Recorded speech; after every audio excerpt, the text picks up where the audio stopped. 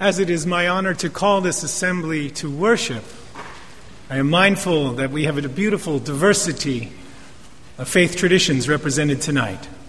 And so I welcome and invite you to join this congregation in a spirit of prayer, in whatever manner is meaningful to you. Join us now in a spirit of prayer.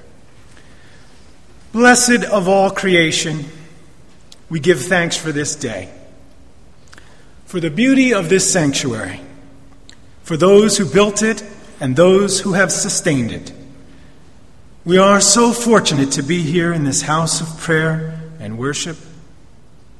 It's our intention that it be a sanctuary for all souls, those who come to celebrate life, those who come seeking healing and liberation, those who seek inspiration and challenge that they may serve humanity and all life. We give thanks for the spirit that has sustained this congregation. We give a special thanks and seek blessing for Barbara Jarrell and those who have worked with her, so that together All Souls has come to this blessed occasion. We come together tonight, our hearts full. There is excitement and hope with us. Holy One and Holy Oneness, bless us with peace. Let it fill us, surround us, and pull us from apathy and despair. Help us to know our place, our mission, our purpose, in humility and joy. Let the beauty of this evening awaken us to the tremendous gift that is the living, breathing ministry that is here. Help us to open our minds and hearts to the words and the spirit that is shared tonight. Let the beauty of this event nurture all in attendance, and may the power of this ceremony touch also those who could not be here tonight. And finally, Spirit of life, as we seek to feed the most awesome task that is this ministry of the congregation, let us not be so serious as to forget to smile and enjoy our time together. Amen.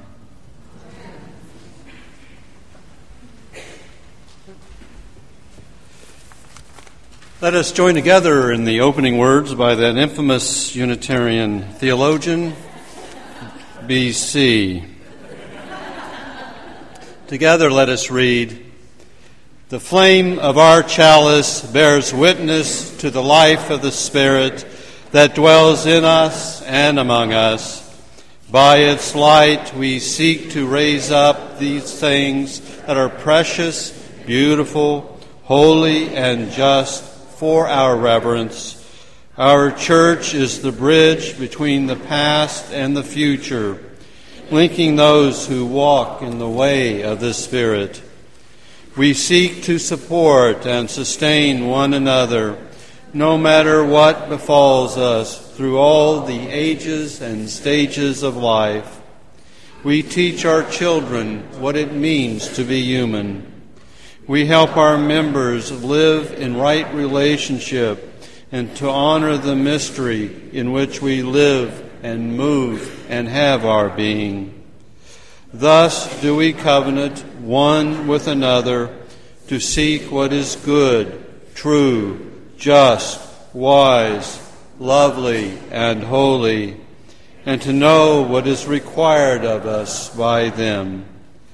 Thus we bind ourselves to walk together in the paths of love, to grow our souls, and to stand against everything that would diminish the human spirit."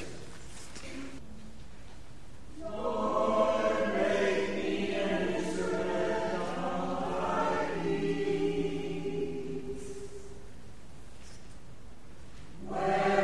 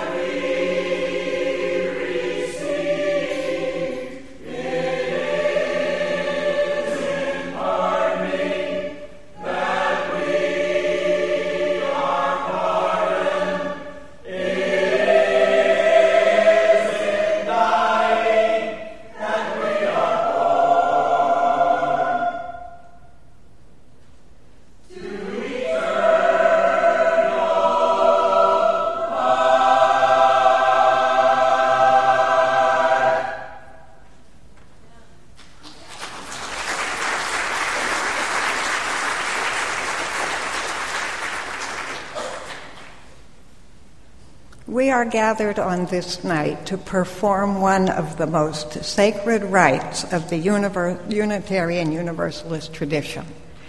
We have come to bestow upon Barbara Jarrell the title of minister and the blessings of this congregation.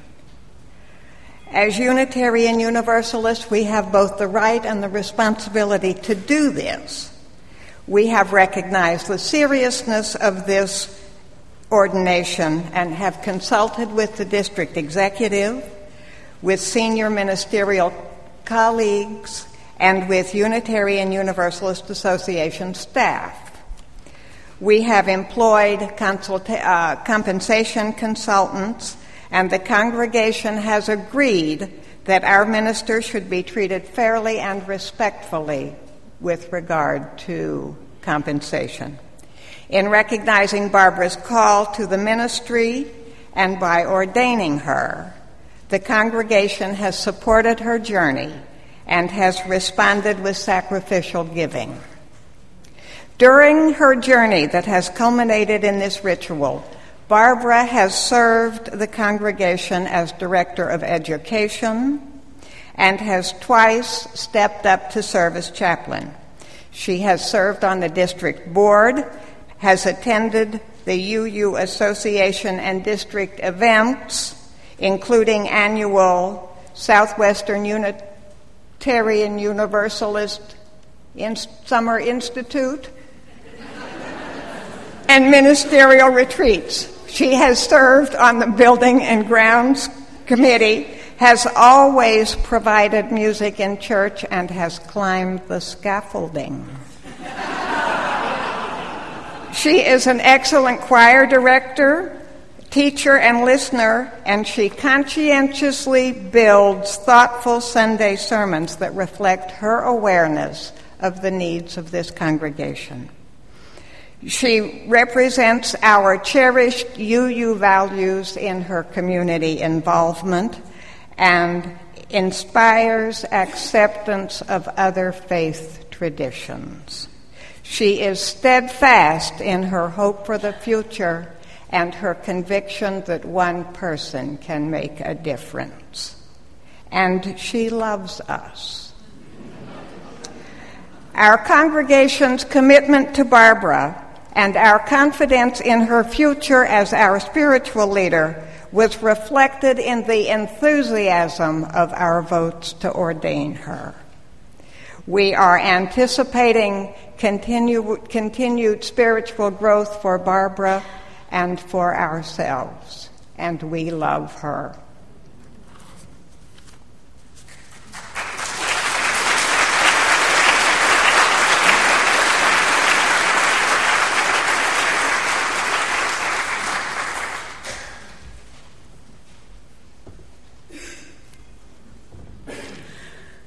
In recent weeks, much of our public conversation has turned once again back to the events of September 11th, 2001, and sadly with much of the same strident fervor that characterized that first round of reaction. But in looking back on that time and looking forward to this event, it was your voice, Barbara, that came through for me. Your voice on the phone early in your first chaplaincy as we decided to have a service, and your thoughts on what should go in it, your voice in the pulpit for the people who needed to be here that night, saying a prayer that it was exactly what needed to be said.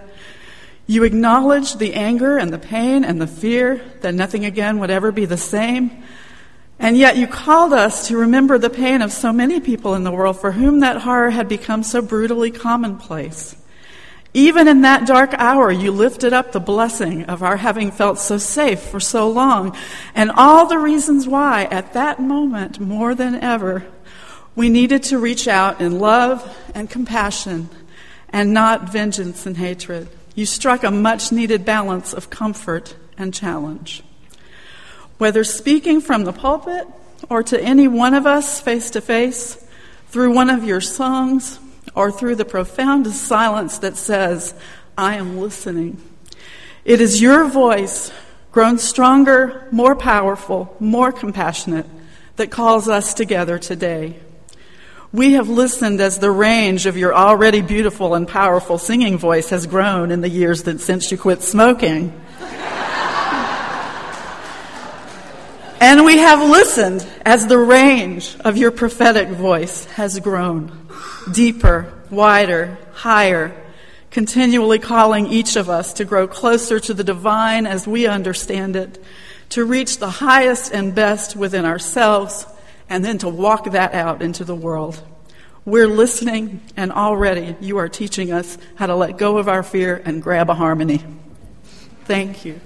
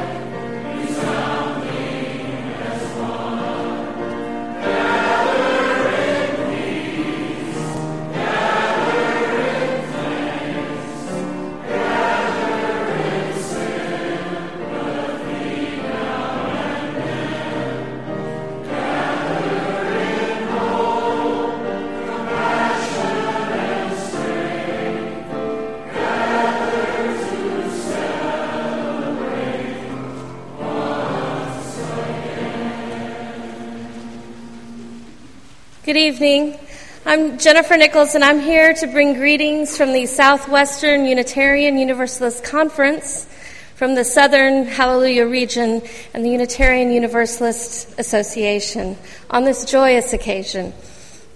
Early in the Torah it says that we're all created, B'Tselem Elohim, in the image of God.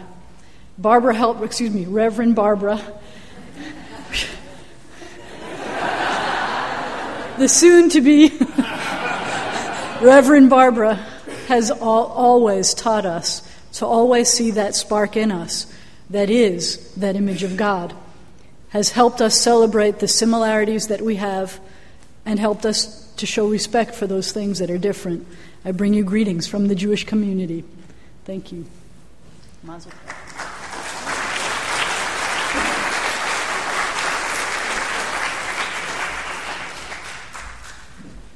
Good evening. I'm Lady Carlson, and I'm an organizer with Northern and Central Louisiana Interfaith. Interfaith brings people together to advocate for the common good. Reverend Barbara and All Souls are an integral part of that. And just one quick story. We believe in argument, debate, and dialogue. And Barbara has said that she and I, although you may not readily see the resemblance, must be sisters because we model that very well.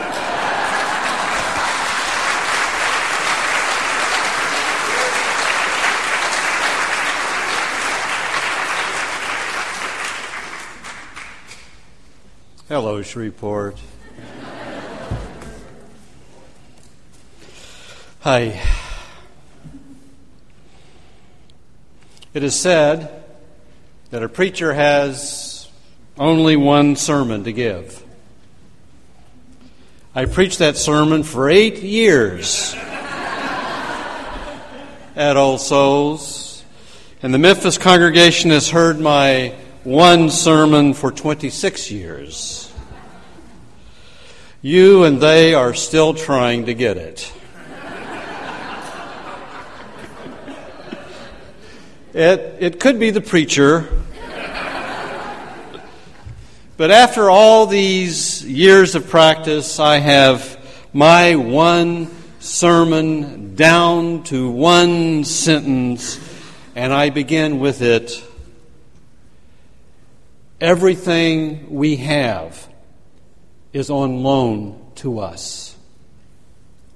Everything. Our loved ones, our friends, our children, our homes, our work, our bodies, culture, nature's glory, this beautiful space, the church, are all ours to enjoy, but we do not own them. For everything we have, everything, must be returned at the end. This world and everything in it is on loan, given to us for a brief time, entrusted to our care. Now, I know how we resist this. The idea of grace, the idea that we might need grace, of the givenness of all things. For we are nothing else if not achievers. Do we not earn what we have, deserve what we have, and some things we don't too? That's the problem with our achieving life. It is never quite good enough. Even if we owned everything our hearts desired, chances are our hearts would want something else. And so my one sermon is about the difference between achieving a life and receiving a life. As stewards who receive a life rather than consumers who achieve a life, the only significance of things is our relationship to them. Is it not a terrible thing to be called consumers? To be defined by what we use up? It is a terrible thing to be taught that our worth is measured by the achievements of what we acquire, rather than by the depth of our spirit. And it confuses us about what is of true value, what is of real worth. I imagine that many of you are familiar with the Antique Roadshow, that public broadcasting program that appraises antiques, art, and collectibles that are brought in by individuals to find out what they are worth. And I confess to loving it. Now, I could tell you that it fascinates me because I learned so much about the history and culture and art of things. And that's true enough, but it also mesmerizes me for the very wrong reason.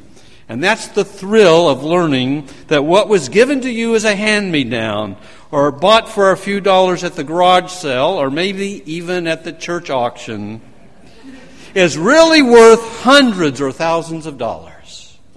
And the show is constructed to give the full dramatic effect of these revelations, both good and bad. Well, in one episode, a man brought in an old striped Indian blanket for appraisal. And his ancestors did not have much money, but they did have this one nice, wonderful, beautiful wool blanket. And the man was surprised to learn that the blanket was the first phase Navajo blanket that was worth between $350,000 and $500,000. Now here's the thing. It had been used to cover furniture in the effort to preserve the small value of the furniture, but the real value was in the covering itself. And so it's easy for us to forget that which is of greater value in our lives. How easy it is to forget that we truly don't own anything, that everything is on loan, cannot be taken with us at the end, and that the only significance of things is our relationship to them. Ponder what we are related to. Ponder the mystery in which we live and move and have our being. The greening beauty of May. This breathing blue sky. That muddy brown God of a river that flows before my church. And all the things of creation that are given to us. How often we speak of creation as an event that took place in the dark and distant past of mythological or astronomical time, yet our eyes can see, if we would but open them, that creation is taking place every moment of our lives. It has born us into existence. We are born, not made. Never forget that. We are born with that most rare of gifts. In the Hebrew Scripture, that gift is identified as the breath of God, nephesh, or spirit. And what it means is that creation bears witness to itself through us.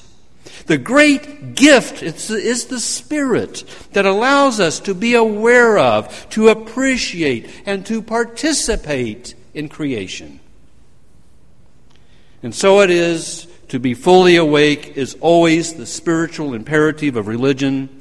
Awake to the grace of life, of how we receive a life, to practice gratitude and humility before the gift, instead of walking up to the world and telling it what it's doing here. We gather in religious community to nurture and grow our capacity for appreciative awareness. It is known as wonder, reverence, a sense of the sacred. In our faith tradition, we affirm that the sacred is in the world, in this life, dwelling here, now, within, around, and among us. The life of the Spirit, which is our ability to grow in understanding and appreciation, can be diminished as well as nurtured. And one of the ways we lessen the Spirit is by taking for granted what is important to us. We do this with our friends, we do it with our loved ones. This we understand, but what is most hidden from us is how we take for granted the particular way we are related to one another in our congregations. It's like that invaluable native blanket used to protect inexpensive furniture. What is in plain view but underappreciated is how we relate ourselves into religious community.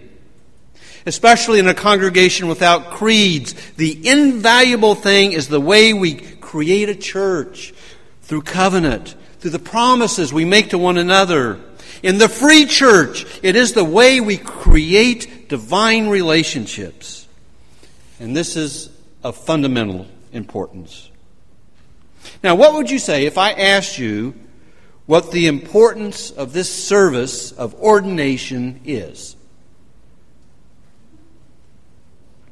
You might say it's the celebration of Barbara's achievements, or the recognition of her deepening stature among you that's already been well spoken to, or perhaps a rite of passage welcoming her officially into the ministry. All true, but I wonder how many of us are aware that this service is significant because it reflects how we are related to one another. To ordain a person to the ministry is one of the most important things any congregation may do. This service should be recognized as one of the most sacred things that can bring us together. You see, it is the congregation that confirms the spiritual call of a person to the ministry. No one else in our tradition can do that. For us, a congregation is a body of worshipers united by a voluntary covenant rather than by external ecclesiastical authority. This means that each member of this congregation has the power the president of our association does not have. You have power the board of trustees of our association does not possess. You have power the General Assembly of our association does not dwell in. You have more power than the Southwestern Conference. You have more power than all the clergy of the Ministers Association. All those organizations are not churches. You are. Only you can vote on the business of this church. Only you can call and ordain a minister. This affirms the sacred worth of each person in the pew. In our congregations, dating back to the 17th century in New England, the local church elected one of its own to serve as spiritual leader. The very first votes ever cast this side of the ocean sea were by people like you to elect their minister. This is the most sacred thing, the minister's election, only made possible by the primary relationship of that person to the particular church as an equally covenanted member. Do you understand what I'm saying to you? I want you to get this. I am here standing before you in this precious free pulpit, giving my one sermon yet again because I am you. Because I am you. And so it is that the minister is not an employee of the church. And though we may speak about clergy in terms of being hired or fired, the language that appropriately describes this very special relationship is that the clergy are called or dismissed if necessary. You know too well the pain of that, the pain of broken relationship. To speak about contracts between the minister and the congregation also diminishes the special relationship between the two. It is the language of covenant that speaks of mutual trust. And this is what you will be doing now. And because the minister is first called out of the congregation, the democratic quality of the relationship is established. Barbara's vocation is not one of giving the sacraments of the church. It is not to expound on truths the clergy have special competency in, though she may be forever offering her one sermon to you. Good luck. She is, in the words of the church historian, my teacher at Harvard, Conrad Wright, she is to live, she is to learn, and she is to grow with this congregation she is called to serve. And you, by ordaining Barbara, confirm and give testimony that she has lived and learned and grown with you in the capacity of being your director of religious education, in the capacity of being your lay chaplain. And you bear witness that she has the ability to walk with you through the trials and triumphs and the ordinary times of your lives, to grow in spirit with you and to exercise spiritual leadership democratically. And it is this sense of identity with the people of the parish and the attending relationship based in trust and sealed by a covenant that marks our ministry.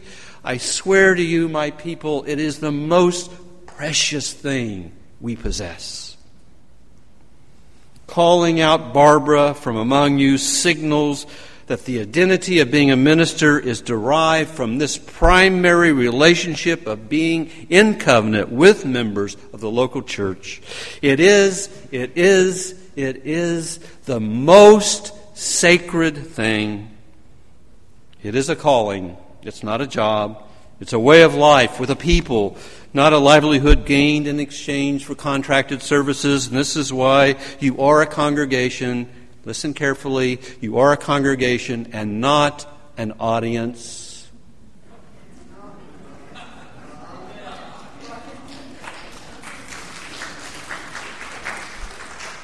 And though Barbara has yet to receive ministerial fellowship from our association, something I pray she will pursue and something I pray that you will support, only you can make her reverend in our tradition.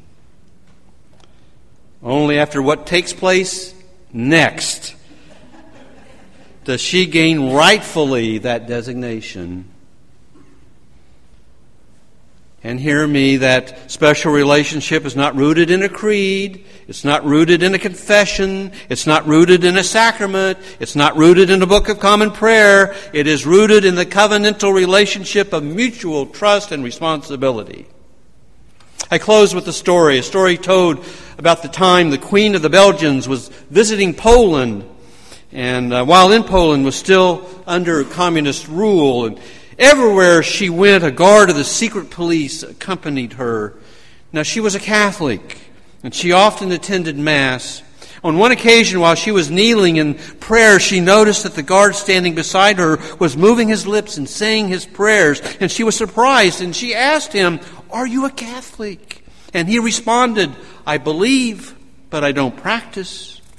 She then asked, "You are a communist then?" To which he answered, "Practice, but I don't believe." So be awake. Today, in this service, in this moment of ordination, our belief and our practice come together. And do not take for granted what you are about to do. It is, I swear to you, it is the most sacred thing.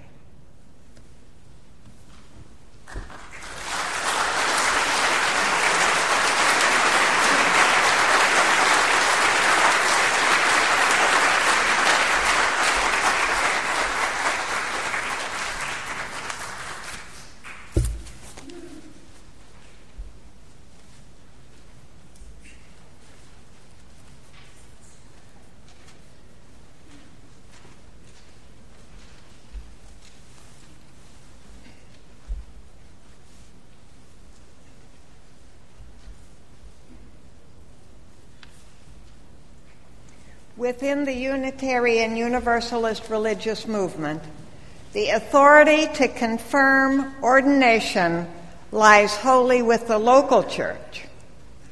It is meaningful and joyous when a congregation joins together, as we have, to recognize the one who has chosen the ministry as her life's work.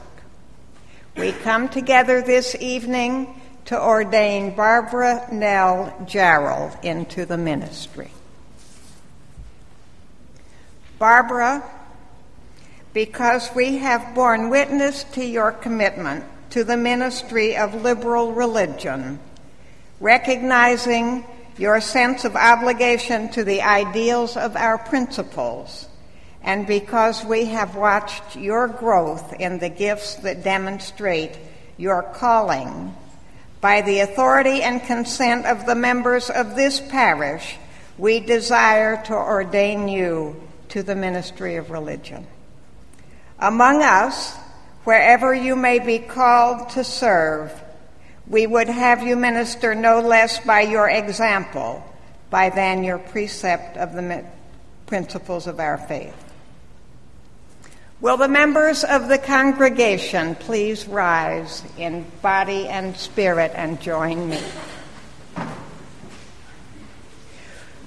We, the members of All Souls Unitarian Universalist Church, do hereby ordain you, Barbara Nell Jarrell, Unitarian Universalist Ministry.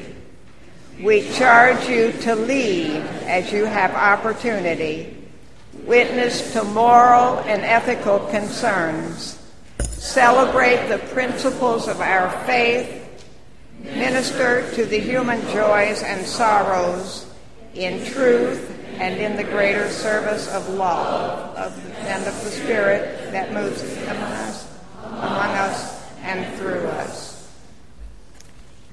Family and friends who also wish to participate in this occasion, will you please rise in body or spirit and join us?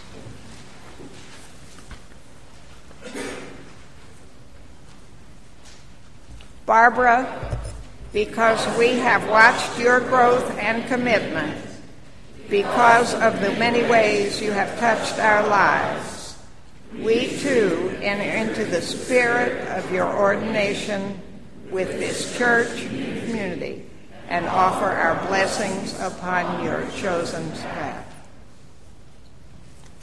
Trusting not solely in my own strength, but in the sustaining power of the eternal, I accept this charge.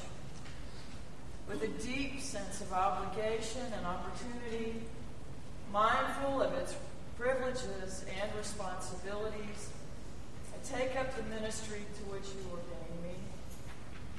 I do pledge myself, so far as it lies in me, to speak the truth in love, both publicly and privately, to lift up what is life-affirming, beautiful, holy, and just, to honor your trust and live in service to God as I am given to understand God, with faith, hope, and love. May that which is greater than all and a part of each, may it be so. Please remain standing. So we are about to have a prayer of ordination, but to do that, we're going to all come together in one great web of support for Barbara. Barbara, I want you to come down to the front there next to Steve. I'd like Barbara's family, her close friends of a long tenure, please come on right up to the front where Barbara is and put your hands on Barbara. You know you want to. Come on, don't be shy. There they are. Where is that tall red-headed boy? All right. Grand. And then whoever is closest to this circle, please reach out and touch someone who is in the circle. And so let's join together all the way up to the back. And those of you who are in the balcony, just put a hand out for us, will you? Very good. And touch one another. Excellent. Every hand, every bit of this encouragement, we are the congregation, the community, the parish, standing together at this moment. And now Dr. Peter Huff will lead us in prayer.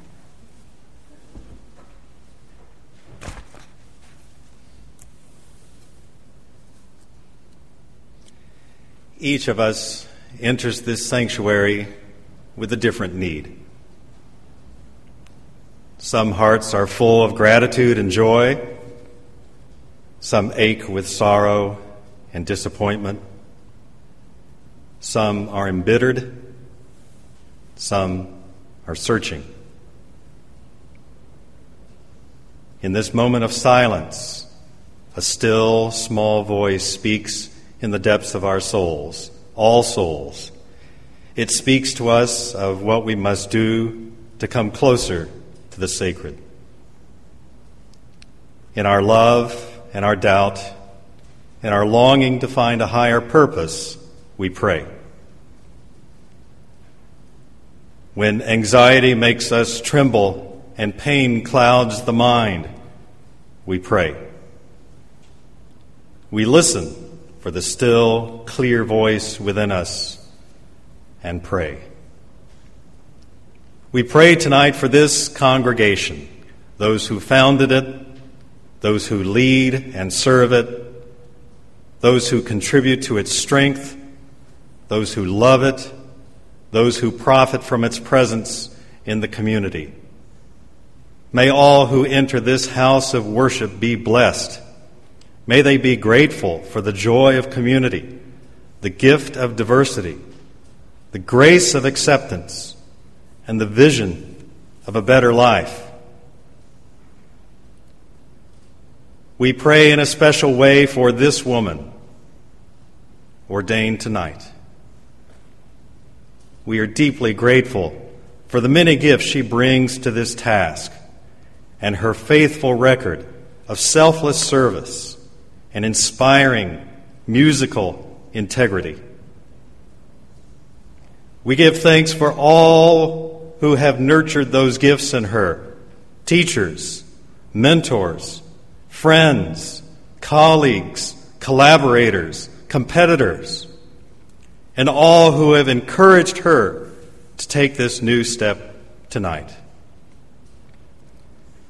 We honor those who have come before her in this pulpit, but especially those pioneering souls who have sought new light and made this great religious movement an uncommon fellowship of freedom. Saints, martyrs, mystics, prophets, priests, heretics, seekers, restless souls, great souls.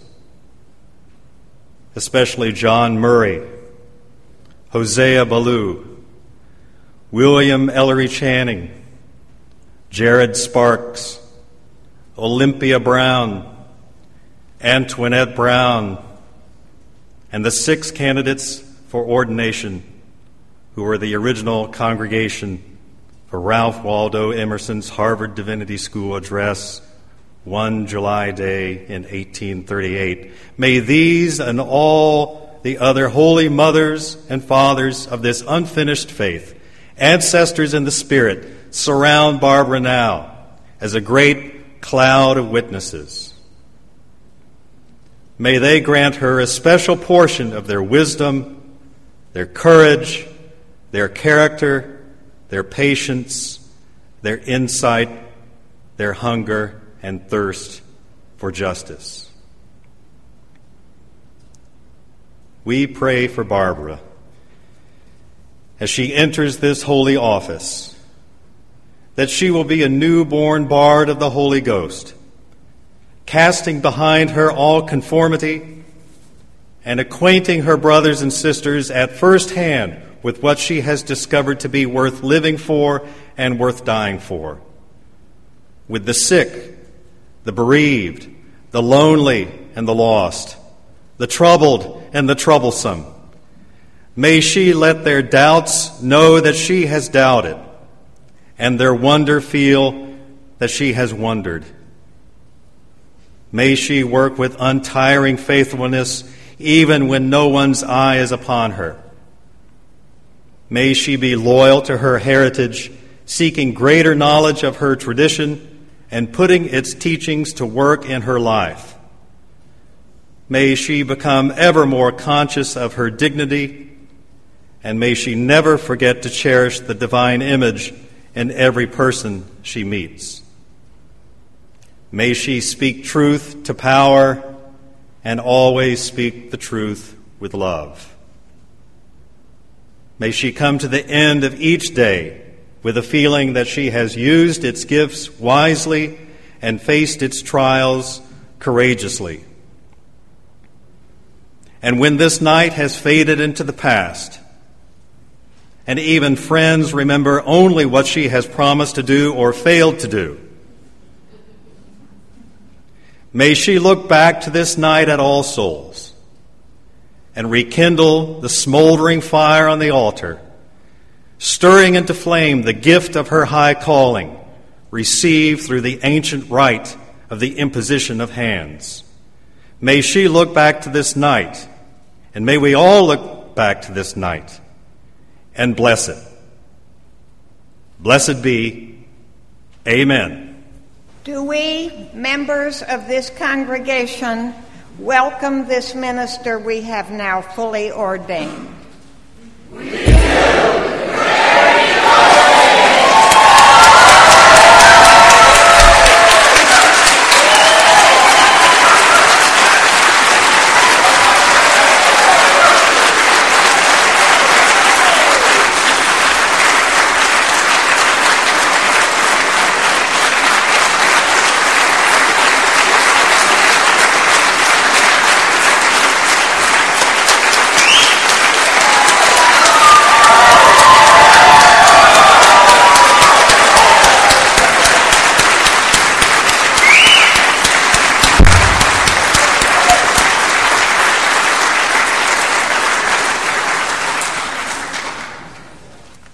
Good evening.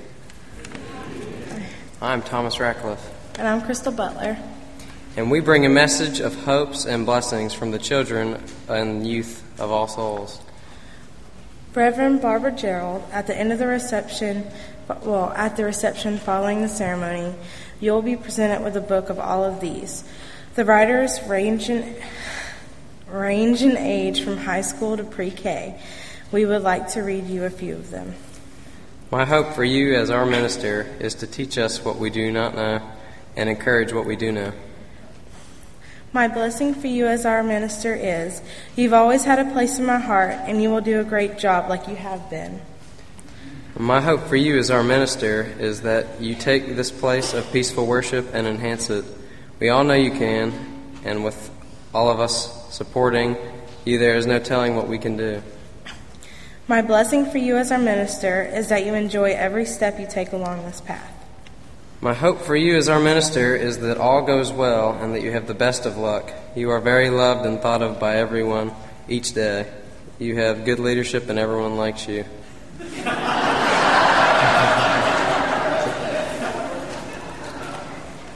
My blessing for you as our minister is that you become what you want. May God be with you on your special day and watch over you. You have done so much, and we love and appreciate you for that. God bless you and your sweet family. My hope for you as our minister is that you know how much we support you as a congregation. My blessing for you as our minister is that the love of all of us and a good experience. My hope for you as our minister to find hope in your path. My blessing for you as our minister is peace and happiness. My hope for you as our minister is new people will come to church and worship God. My blessing for you as our minister is to have a long life. My hope for you as our minister is that new people will like the thought of a minister that will tell their friends, so lots of people will come to our church. My blessing for you as our minister is that you will be important and like being a minister. My hope for you as our minister is that you are cool and amazing and do a great job.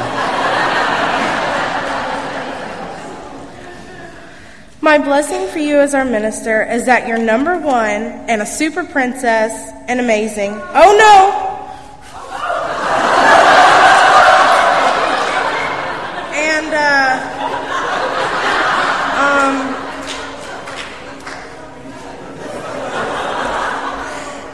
And welcome to Dream. Wow.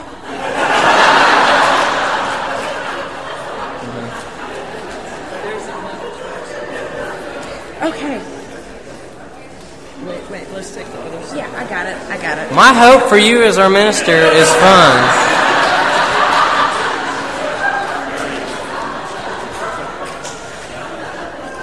My blessing for you as our minister is that you have a terrific and amazing time being Reverend Barbara. That's all we got. Yeah. That's all she wrote.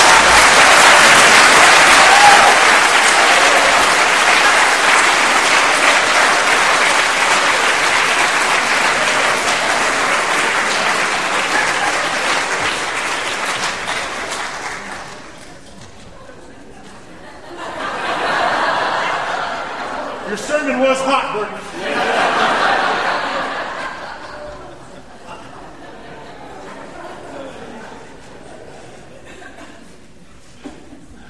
Barbara, when you called me this spring and asked me to offer a charge to you, I was truly honored and am truly honored. The opportunity to be in front of people. Yeah, I once actually heard there was a minister who wasn't a narcissist. I have yet to meet that minister. It is an honor to be here. It was an honor to be asked to write a letter of recommendation for you to associate membership in the UU Ministers Association. But it was also a challenge because you haven't followed the normal pathway into ministry. You haven't done all the things in the order that they're supposed to be done. But then I realized in some ways I am the poster child for not doing things in the order they're supposed to be done. So who am I kidding? And I also remember the history that Burton touched on.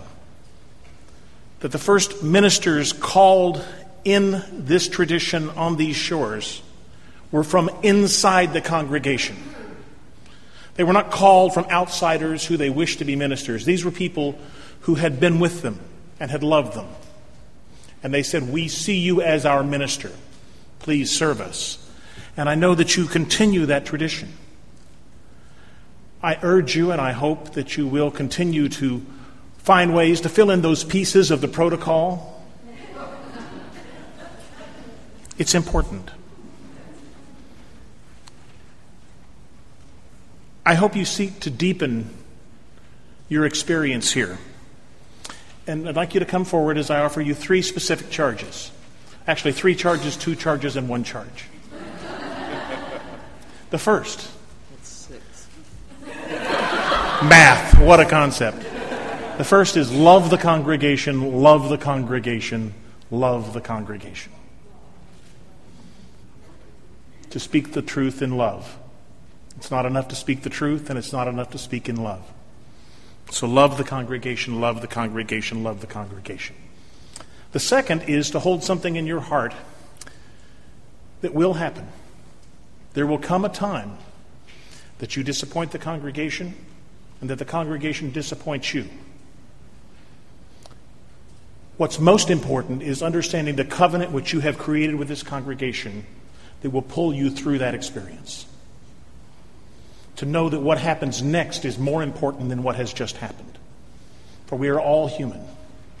This will give you a chance to experience your congregation again, newly, and for them to experience you.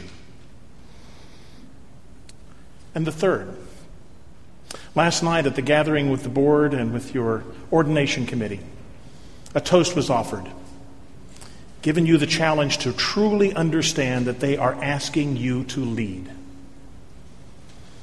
Only you will know what the difference between the title of chaplain and reverend means on your door. But it will mean that you are to lead. That you are to discern the vision and mission of this congregation and to cast it. Not to create it, but to discern and to cast it. So those 3 things, to love the congregation, to understand that we are in a covenantal tradition and what happens next is more important than what has just happened, and above all, to be present and to love. That is your charge.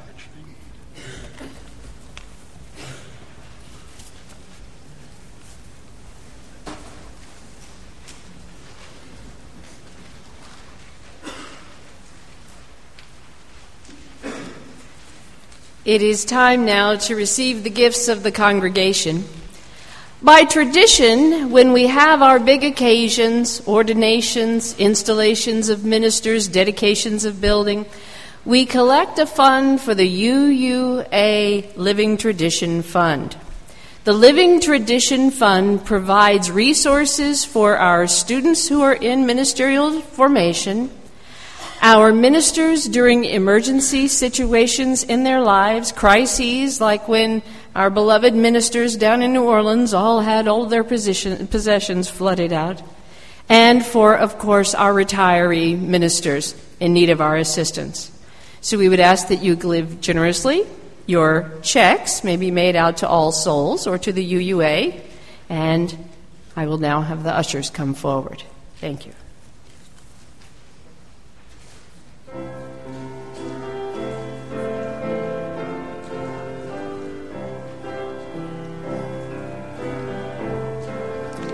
Please rise in body and or spirit.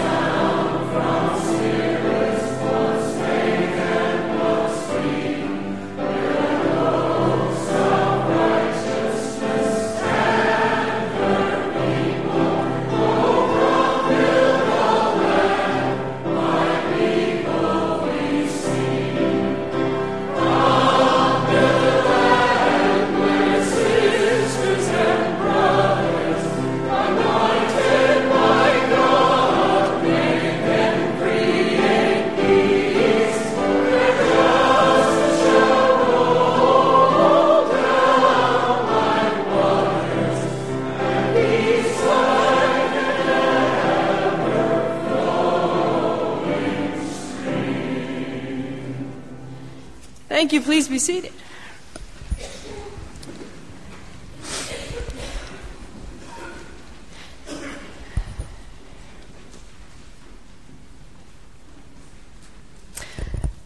So, a little less than 2 decades ago, Burton was here and I was here, and you were ordaining me. And we are by no means the only ones. And so the first charge that I would give you is to continue to seek out the gifts of the Spirit and to challenge people and to call them into service. Because I guarantee you, on my 3rd Sunday here, when someone said, "Oh, you can lead services," I did not believe them. And I was right. But you had me do it anyway.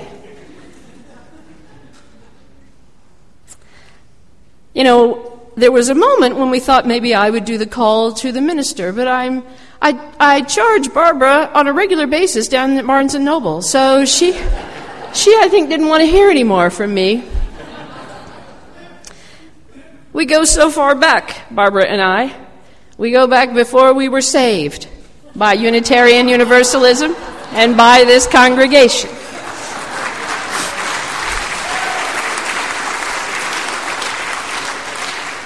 We go back to when I was a coked-up yuppie and Barbara was leaning up against her guitar to try to play in the local bars.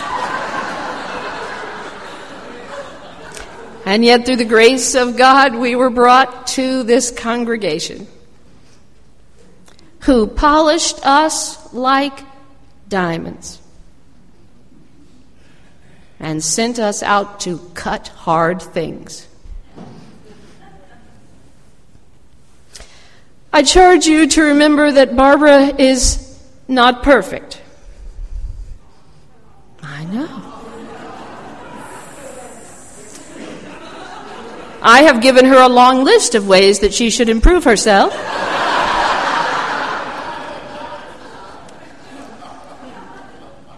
Barbara just excels. There's no challenge that she doesn't meet.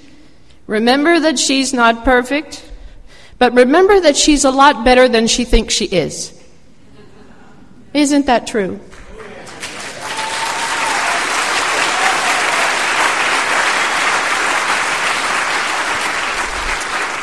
So let us here always encourage Barbara. Because though she is not perfect, still she is our minister. It is a spiritual discipline to live in a relationship with a minister. Some days you hate the minister, and this is good ministry. And some days you love us very much, and that really is not such good ministry as the other. It is all well and good when we love one another, but as Unitarian Universalists, we are supposed to follow that great maxim, I tell you that anyone can love your friends. I charge you to love your enemies. And so love your minister, and respect her, and follow her, even if she's dead wrong. And the reason for that is this. You have set Barbara aside today. Yea, from my perspective, you have cursed Barbara.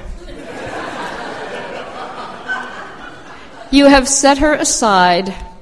She will be watched everywhere she goes to see if her comportment is correct.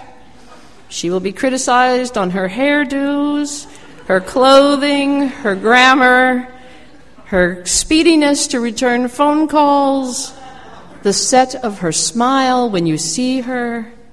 She has been set to a huge challenge. All of us have, and we all fail all the time. But this is the great discipline of Unitarian Universalism. You are in a covenant with Barbara. You are in a covenant with one another. It would be nothing if we could be perfect people and always live in the covenant. Our challenge, our spiritual discipline, is to get back into the covenant when we have failed it. I charge you to encourage Barbara to continue her development, her formation. But by no means is Barbara less than any of the rest of us because of the way that she has entered into this ministry. Many a person is ordained by their congregation and wanders away and is never seen by them again. Many a person is ordained by the first congregation that they serve that really don't know them very well at all. But you have tested and tried, Barbara, and will again. Yeah. And you have grown in love with Barbara, and she has learned what it is to be a minister, and she learns it again every day. I charge you to be what you are. What you are. We have been hurt here. We have been injured. We have trusted those who were not perhaps trustworthy some days. Love again. Trust again. Lean into that trust. Our best days are always ahead of us.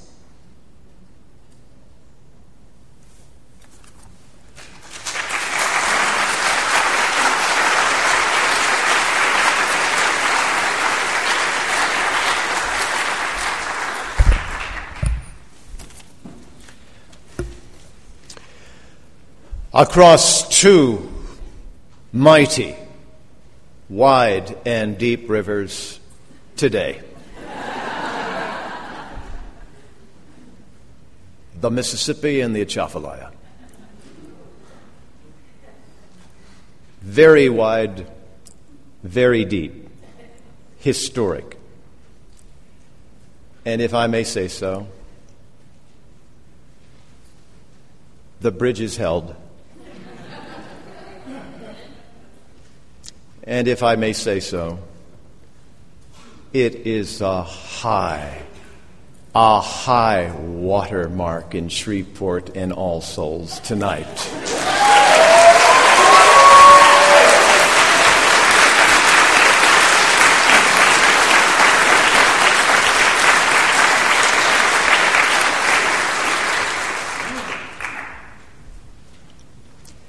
I bring greetings on behalf of the Unitarian Universalist Ministry, and I do so joyfully and proudly, and in a sense I'll just call these, though they're not original, they're part of the covenant language of the UUMA. So these words will be familiar to the UU clergy in our midst today.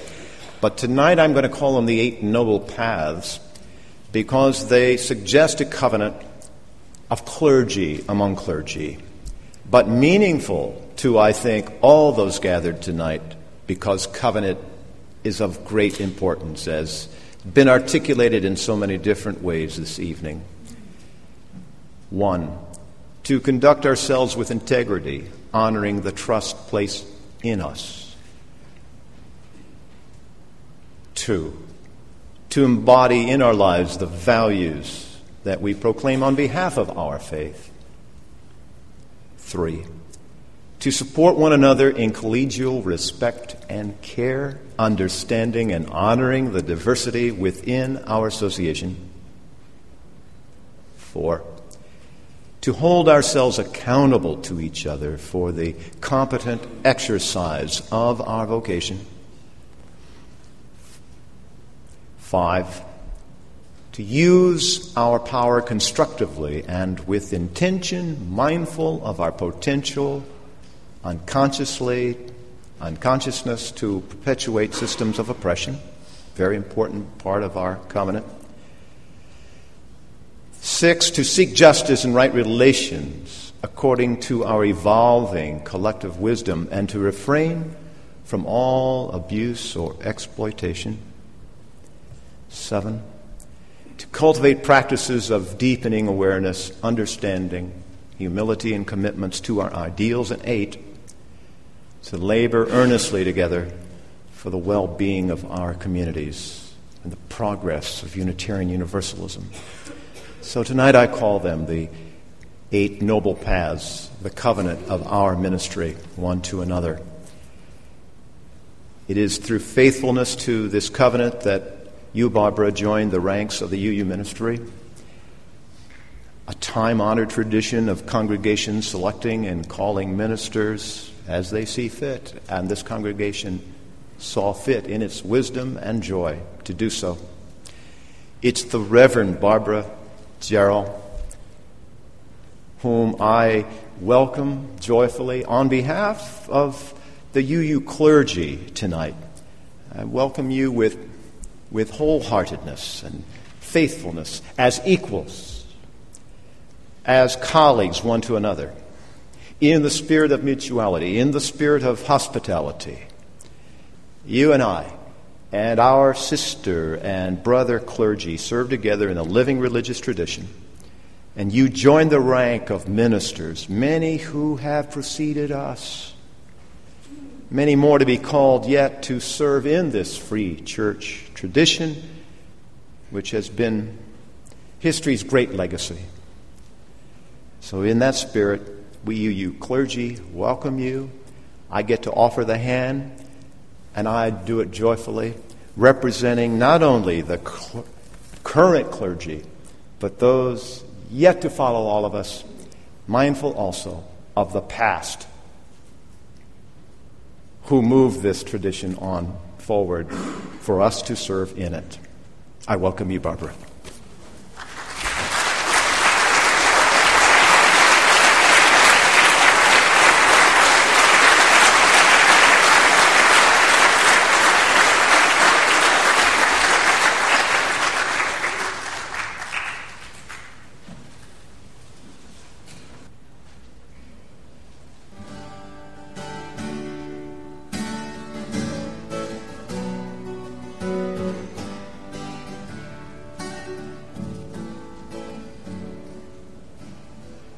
The earth has arms that hold us near, protect us from the things we fear. And though we walk down this path alone, singing, welcome home, ah, yeah, welcome home.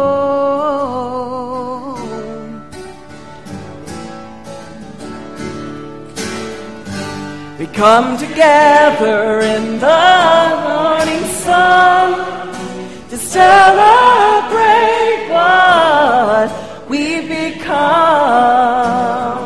People giving each other what we need. With courage, strength, and power, we will succeed. And though we walk down this path alone, singing, welcome home, ah, yeah, welcome home.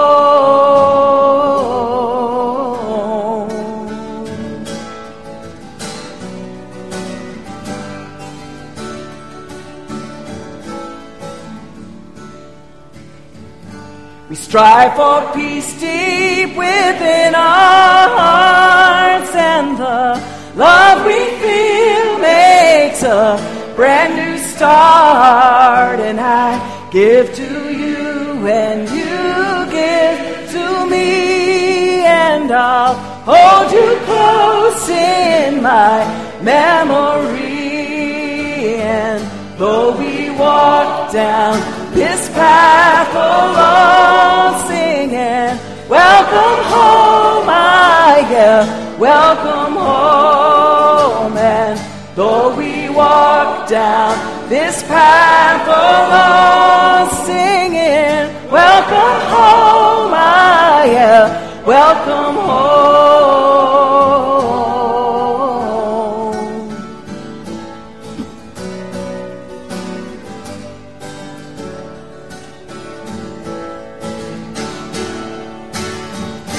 And after all our work is done, there'll be no more fighting, there'll be no more guns. As we hold hands, the world becomes one, singing, welcome home, ah, yeah, welcome home. And though we walk down this path alone, singing, welcome home, ah, yeah, welcome home. And though we walk walk down this path alone, singing, welcome home, welcome home. And though we walk down this path alone, we're not alone, no, we're not alone.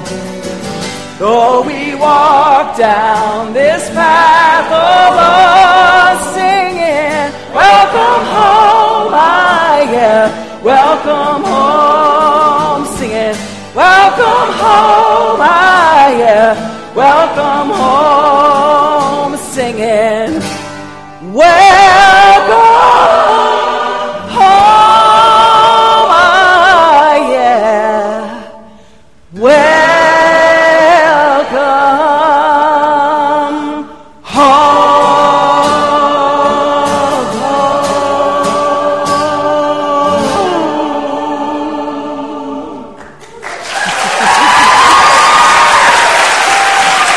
Beautiful.